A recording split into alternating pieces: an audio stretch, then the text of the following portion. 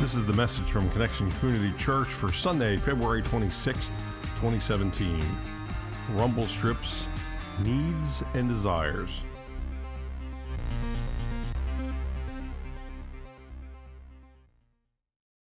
As we finish our series, Rumble Strips. Good morning, Connection Church. My name is Carrie Jones. I'm Alan Jones. And we are two sinners who have been saved by the grace of our Lord and Savior, Jesus Christ. Would you pray with us, please? Almighty God, we thank you so much for today. It's a day that is a gift. It's a gift that we woke up. It's a gift that we could get here. It's all your good gift to us. So we thank you. Settle us in that we might hear your word, connect to the scripture, and be changed and transformed by it. I pray this in the name of the Father, Son, and Holy Spirit. And everybody said, Amen. So rumble strips. I don't know about you, but I am so much more aware of rumble strips along the road. Anybody else? Yeah. Well, last week we said that rumble strips on the roadways help keep us alert and help us avoid collisions, unlike guardrails that protect us. When we hit a guardrail, we do damage. But these rumble strips are like good warnings. And so we're using this idea of rumble strips to alert us for dangers in our personal lives. Things that we need to be aware of before we get hurt, before they do damage to us or to others. So we need some rumble strips in place when it comes to needs and desires. Rumble strips to protect us from ourselves. You know, Abu could have used some rumble strips in that clip there because he went over the line. He went over the guard. He went over the edge, I think, there. He went even past the guardrail. Rumble strips to help us, to protect us when our desires are once overwhelm and misdirect our thinking. We live in a culture that is absolutely designed for us to want more and more and more. It's the way our economy is based. It's the way our economy is structured and wired. Now, here's an example that takes us back to 1924. In the United States, the automobile market had become saturated. And in order to stimulate sales, the head of General Motors, Alfred Sloan, suggested an annual model year design change to convince the buyer that every year you need a new car. Every year you need to get the best thing out there. And the critics called this planned obsolescence. Now, Sloan referred to the term instead of dynamic. He's called it dynamic obsolescence. Either way, it worked because in just 7 years, GM sales skyrocketed, and Ford sales, Henry Ford didn't want to change, and so his sales flattened out. And so this phrase, planned obsolescence, was then later used by American industrial designer Brooks Stevens at an advertising conference in 1954, and it became his catchphrase from that point on. He defined it as instilling in the buyer the desire to own something a little newer, a little better, a little sooner than is necessary. Two key words in that statement: desire and necessary. See, those are the keys to our rumble strips this morning. What we desire versus what is necessary or what we need. And here's the thing, nobody is forcing us to desire to have more. No one is making that happen in our lives. It's part of our fallen human nature. We tend to not be satisfied with what we have. We tend to have this void where we look around and we see what other people have, and we want that, and we want more. God knew about that way from the beginning. In fact, made the 10th commandment to address this. You shall not covet your neighbor's house. You shall not covet your neighbor's wife, or his male or female servant, his ox or donkey, or anything that belongs to your neighbor. And so covet means to yearn to possess or have.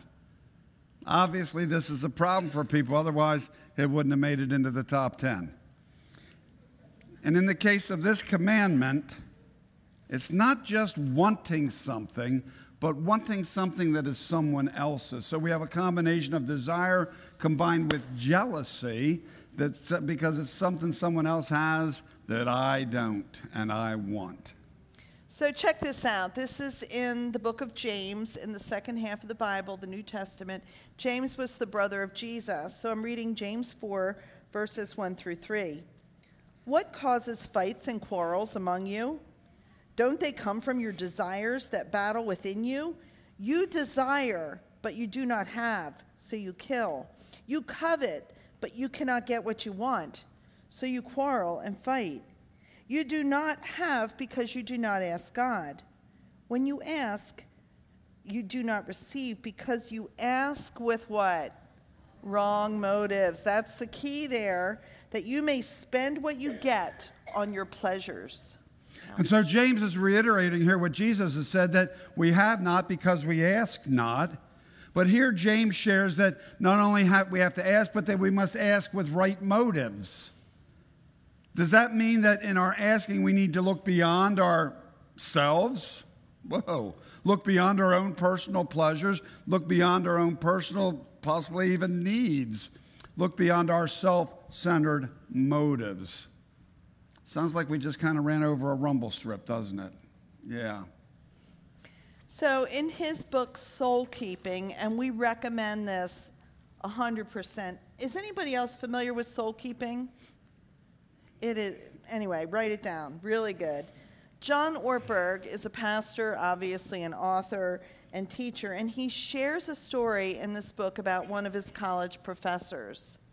The professor shared one day that he, as he walked to work each day, he walked by such a beautiful sign that his neighbor had put up. And inside of his head, this little voice within said, I'm actually looking forward to walking by this sign each day. And he just felt it gave him so much pleasure as he walked by on his way to work. Until one day, the strangest thing happened. Instead, the little voice in his head this time said, why should your neighbor have a sign as beautiful as this and not you? How much joy would a sign like this give you if you had it in your possession? Something such beauty that the whole neighborhood would be able to see that it belongs to you. You ought to have this. You must have it. And so from that point on, rather than bringing joy, the sign was a reminder of what he didn't have, of what he might never have, of what he wanted, of what he desired. Unable to afford such a sign himself, his walks past the sign now resulted in feelings of resentment rather than joy, until one day he heard another voice. It's busy inside that head of his, isn't it? Heard another voice inside his head, a voice not his own. Maybe the voice of God. And the voice said to him, couldn't you enjoy the sign without owning it? Couldn't you be happy for the guy who does own it? Could you admire it without torturing yourself over how to possess it? And here's the key. The voice said, you can admire without having to acquire. Say it with me. You can admire without having to acquire. Yeah. Ortberg goes on to share that even the biblical writers, write about the soul, and they say that our soul is never satisfied. We read that in Psalms a lot. My soul yearns for you as a deer pants by the water. There's psalm after psalm constantly yearning and yearning and yearning for something. Now, the Hebrew word for soul is nephesh, having a longing or wanting that nothing earthly can fill. Isn't that an interesting definition? Having a longing or wanting that nothing earthly can fill. But that's the way God's wired us, to have a soul that nothing earthly can fill that spot We frequently find in the Bible about the soul being hungry or thirsty or hollow or empty, not satisfied. Ortberg writes this. He writes, when the will has become enslaved by its need, when the mind has become obsessed with the object of its desire, when the appetite of the big body has become master rather than servant, the soul is disordered. The ultimate reality behind human dissatisfaction is sinful souls that have been cut off from the God we were made to rest in. That's why we're dissatisfied. Do you hear a rumble strip there? Dissatisfaction. It happens when our sinful souls are cut off from the God that we were made to rest in. So check this out. Ortberg goes on to share about a study that was done by the University of Chicago Research Group that listed the 10 least happy jobs in the world and the 10 happiest jobs in the world. Now, that they found that the 10 least happy jobs were more financially lucrative and offered a higher status than the 10 happiest jobs. So what is the difference?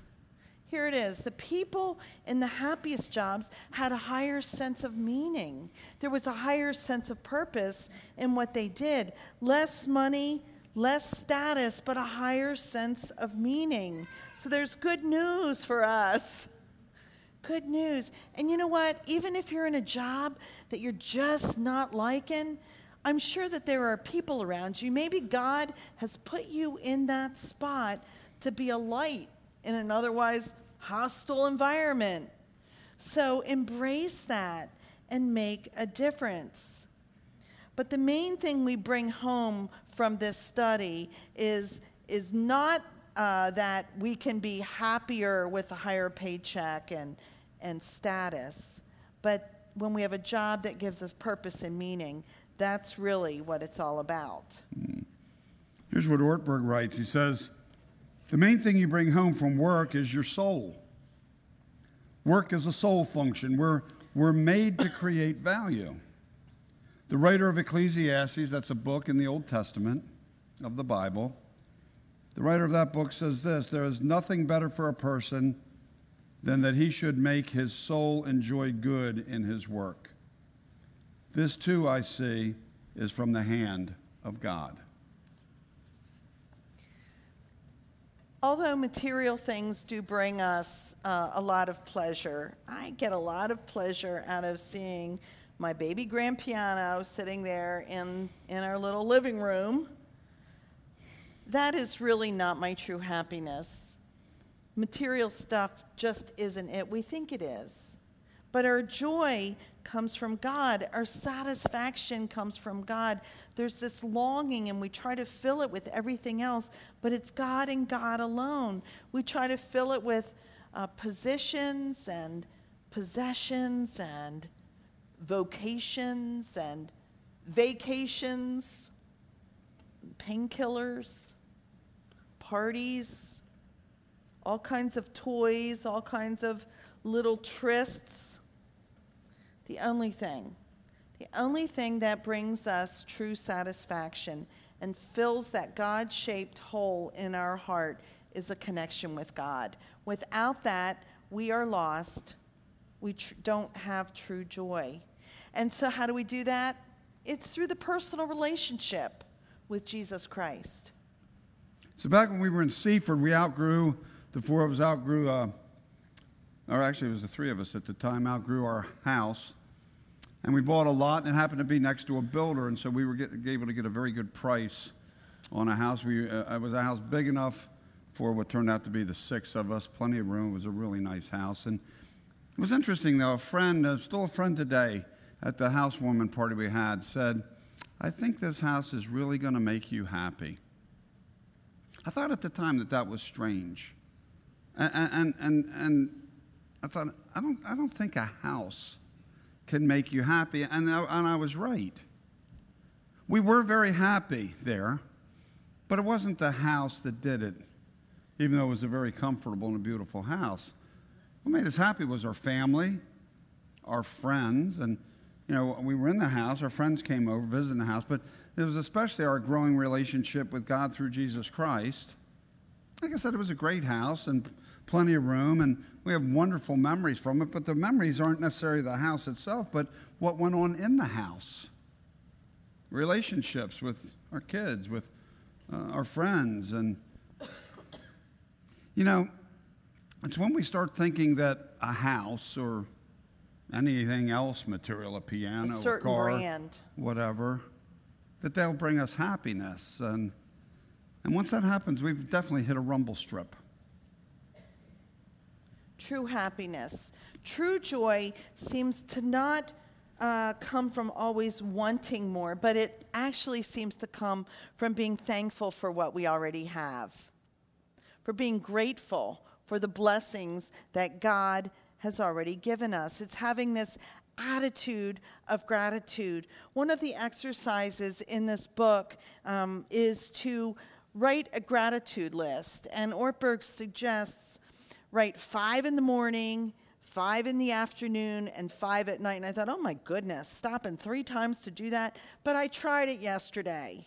It was so cool. I sat down, with my coffee because it was a slower morning, and I wrote 5, and then I had my alarm set, and at 3 o'clock I wrote 5 more, and last night I wrote 5 more. And this morning I got into work early, and I'm like, okay, I've got to write my 5 down. But it just gave me a lift as I was thinking about what I was grateful for.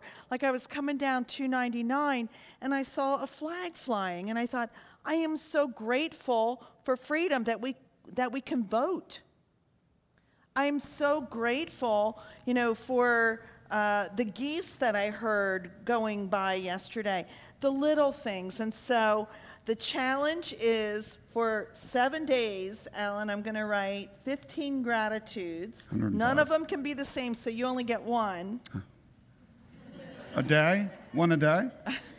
But that means how many? 105. 105 gratitudes. The week. I figured it up for a service. It was a little quicker this time. I don't know. Give it a try. It just changes the way you think. An attitude of gratitude. The Apostle Paul shares about this in his letter to the church at Colossae. He writes this, and whatever you do, whether in word or deed, do it all in the name of the Lord Jesus, giving thanks to God the Father through him. In another letter, this one to the church at Thessalonica, Paul encourages the people to do this, and please say it with me. Give thanks in all circumstances, for this is God's will for you in Christ Jesus. If you find that you have trouble being thankful, if you find that you have trouble being grateful, even in the midst of some challenges, that's a rumble strip. That's a rumble strip in your life. And we would encourage you to pay attention. Something's going on. And don't think it's just going to change simply by getting more stuff. It's not going to change the rumble strip. Make it worse. We've been saying for the last 2 weeks that Satan's only desire is to steal, kill, and destroy. Steal, kill, and destroy. Satan's one goal. So as we shared at the beginning of this message, the story of the professor and the sign, Satan uses earthly desires to separate us from God. Satan can use really good things and then plants this stuff so it becomes a barrier, a separation from the only one who can truly meet our ultimate need. We cannot, that dissolves a stomp clap, Alan. We cannot let Satan do that. No way. Pay attention to the rumble strips. The rumble strip of the desire for things that others have and that you don't have. The rumble strip of never being satisfied with what you do have and where you are in life. The rumble strip of ingratitude. When we have that ingratitude, everything is out of whack. Being not thankful, ingrateful for the gifts that God gives each one of us every single day. As Ortberg shares in the book, more gratitude will not come from acquiring more things or experiences. but from more of an awareness of God's presence and God's goodness. It's a way of looking at life, always perceiving the good. Gratitude is a byproduct of a way of seeing things, and it always involves three factors. The language is a little unusual, so you will just have to bear with it. It comes from the Old Latin word bene, which means good, and gratitude will always involve three benes. So let's take a look at the three benes. The first bene is benefit, recognizing and receiving the good in something. The second bene is benefactor. Bene means good. Factor is a producer, like a factory produces something. A benefactor produces good. Our benefactor is God, absolutely. God produces the good that we receive. We don't produce it. Oh, we think we do, but we do not produce it. God is the producer, the creator of everything. And we can take something and make it beautiful and create, but it's God's, God started it all. It all comes from God. Again, in the Bible, James shares this with us. Don't be deceived, my dear brothers and sisters.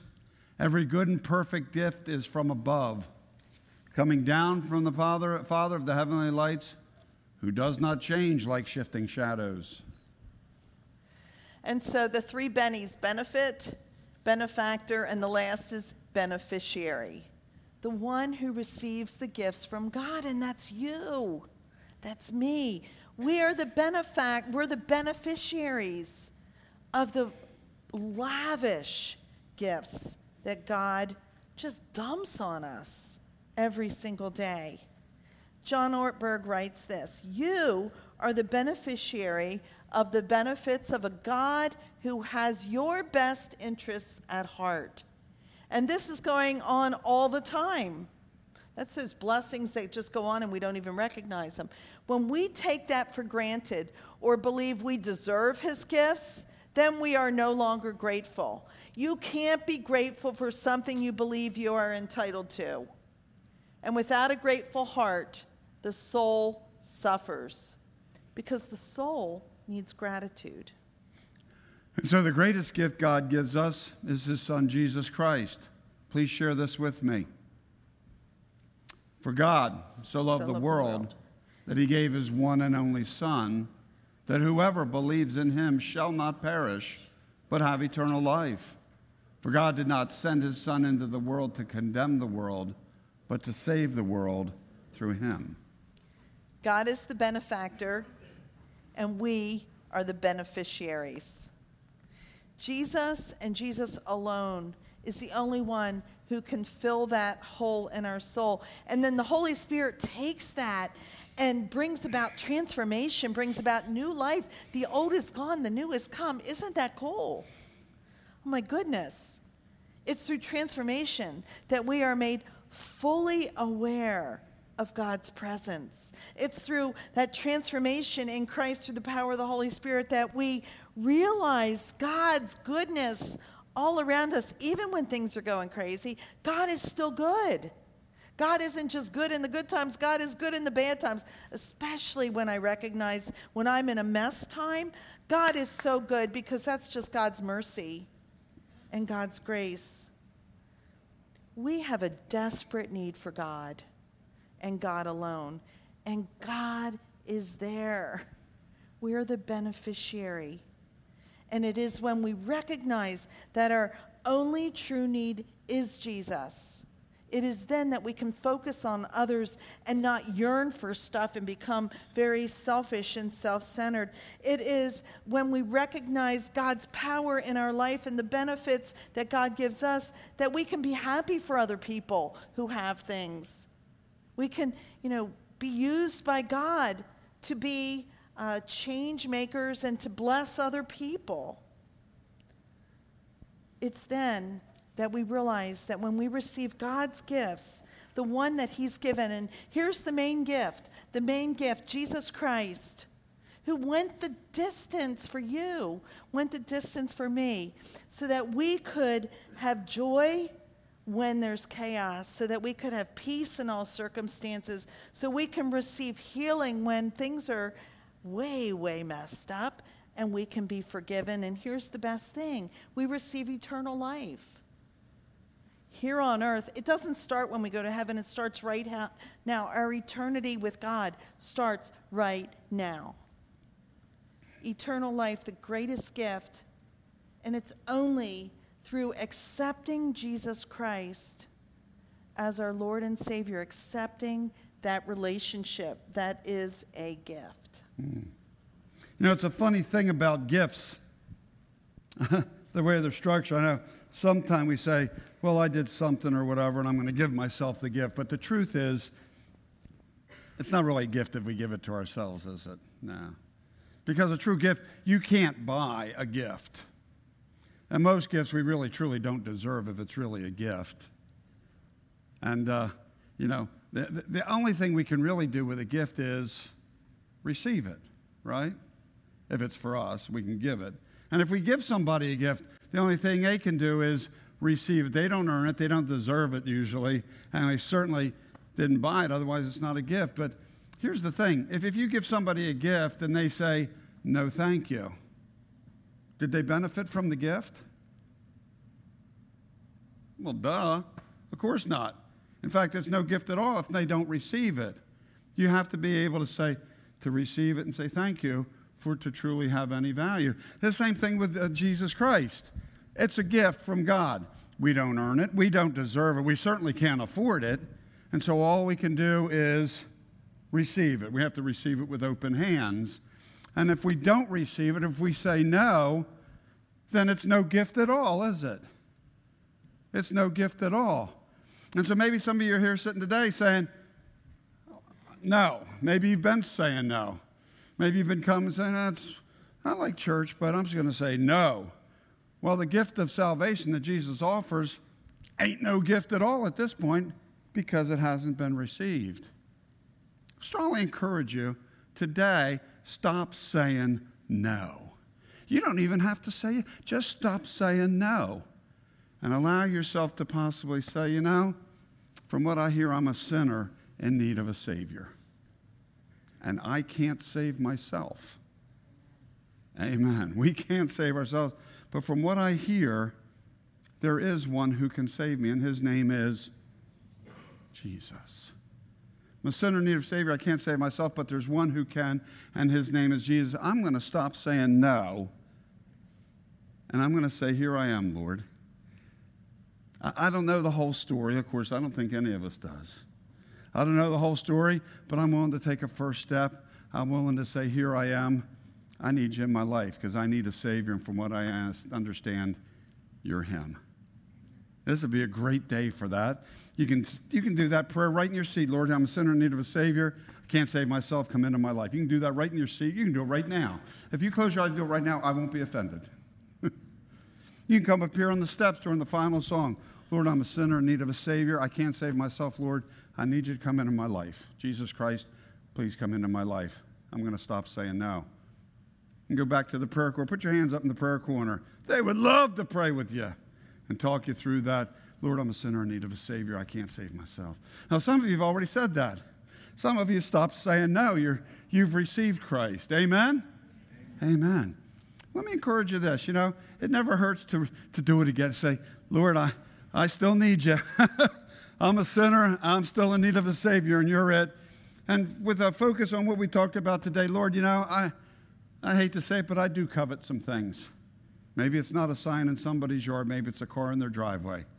Maybe it's a house down the street. Maybe it's that piano, or maybe it's, I don't know, what. Maybe it's just a job, a life, whatever it is. Lord, please forgive me. Jesus, thank you for being in my life, but I got to confess, I've been less than thankful. I've been less than grateful. Please forgive me. And once again, come into my life. What a great day to just open ourselves up to the saving grace of Jesus Christ. You know, it's that rumble strip, need versus desire. You know, all too often we desire the earthly things, the things around us, the stuff. But we really, truly only have one need, don't we? that one need, and that's a personal relationship with Jesus Christ. And we have that need because that's the only thing that can fill that God-shaped hole in our soul, that personal relationship with Jesus. That's the good news. That's the good news of Jesus Christ. Let's believe it, let's live it, and let's pray. Holy God,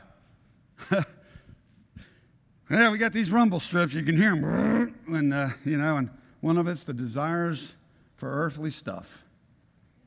Please help us to recognize that our only true need is you, your Son, Jesus Christ, and his power to forgive and save us from our sin. I thank you that he basically took our sin to hell so that we don't have to go. And we can spend eternity with you, Lord. I pray that each one here will know you through your Son, Jesus Christ, that each one will say, here I am, Lord. Enter my life. Be a part of my life. I need that personal relationship. I pray that each one here will find some change and transformation today, Lord. We celebrate you. We glorify your holy name, Father, Son, Holy Spirit. Everybody here at Connection this morning said, amen. Thank you for joining us for our podcast. For more information about Connection Community Church in Middletown, Delaware, please visit our website at justshowup.church. You can also call our church offices at 302-378-7692. Connection Community Church, connecting